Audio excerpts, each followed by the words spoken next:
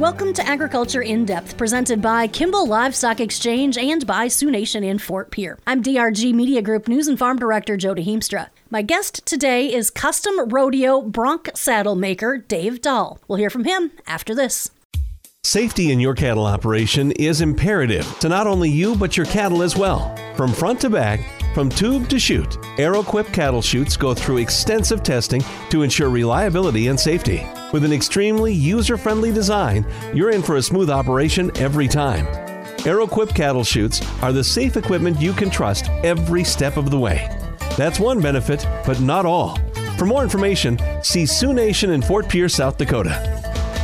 For nearly 5 decades, Dave Dahl has been custom making bronc riding saddles at his shop in Fort Pierre, South Dakota. Well, I decided I wanted to make a saddle for my brother Gene, and I bought a tree and a side of leather and run into Dick Jones. He said, I know how to make saddles. I said, I made a couple. So we went down to Dick's house in Fort Pierre, and he showed me how to make a saddle, and so we got the one done, and I said, well, let's get a building. So we purchased the old Park and Drugstore on Main Street in Fort Pierre in 1974, and I moved in there with a bed and a treadle sewing machine, and just started fixing anything that came in the door, and started getting a few saddle trees in, and made stock saddles and repaired truck tarps, anything it took to make a living. So, your first saddle, was that a bronc saddle? Is it Yes. just a regular riding saddle? First saddle was a bronc saddle.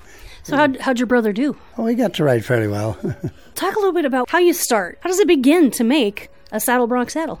Well, first you get your tree, and you get it the size that the cowboy wants. If a guy's 5'8", he rides about a 16.5 size tree, and then you put the riggings in and put swell cover on, fit the seat, and make the skirts, and put the latigos and billets on it, and make the strip leather so he can get on it and ride. You make it sound so easy, Dave. How do you start with the saddle tree part? Do you make that? Where does that come from? My trees are made by Custom Tree Company in Tennessee, and I order them different lengths for different guys. And the leather you use, where does that come from? What kind of leather is I it? use cowhide. It comes from Herman Oak Tannery in St. Louis. Does it come cut up, or do you cut the pieces? How does that work? Half a cowhide. So I buy 10 at a time, and they run right around $240 a hide right now with shipping. So then the various pieces that are on the saddle, do you have to cut those out? Oh, yes. I cut out every piece by hand. So then how does it work to try and connect the leather? I mean, you can't just throw some glue and slap it down, right? I hand stitch the candles, and I sew the rest of it on the American sewing machine there.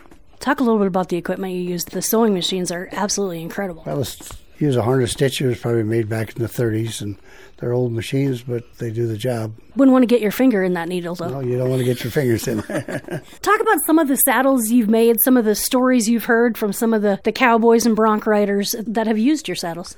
Well, I've made a saddle for Tommy Reeves from the time he started, and he won the world in 2001, and he got Glenn O'Neill and Scott Johnson to ride my saddles, and Glenn won the world the next year, and Scott was runner-up for the saddle bronc and the all-around at least once, and through that it just set it on to better cowboys getting the saddles as we went. So about how many saddles do you typically do in a year, and is it a lot of local folks, or where do your saddles go to? Well, they go all over the country, Canada, Australia. I usually make 55, 6. This year I'm hoping to make 60. I've been averaging 5 saddles a month. So. And how long does it take on average for one saddle? I make one in about 5 days. What's the most unique character that you've met, or that's asked you to make a saddle, and throughout all of your years, a couple of interesting stories and characters? I made one for Dale Brisby. He's a comedian on the rodeo circuit, and been a lot of good cowboys.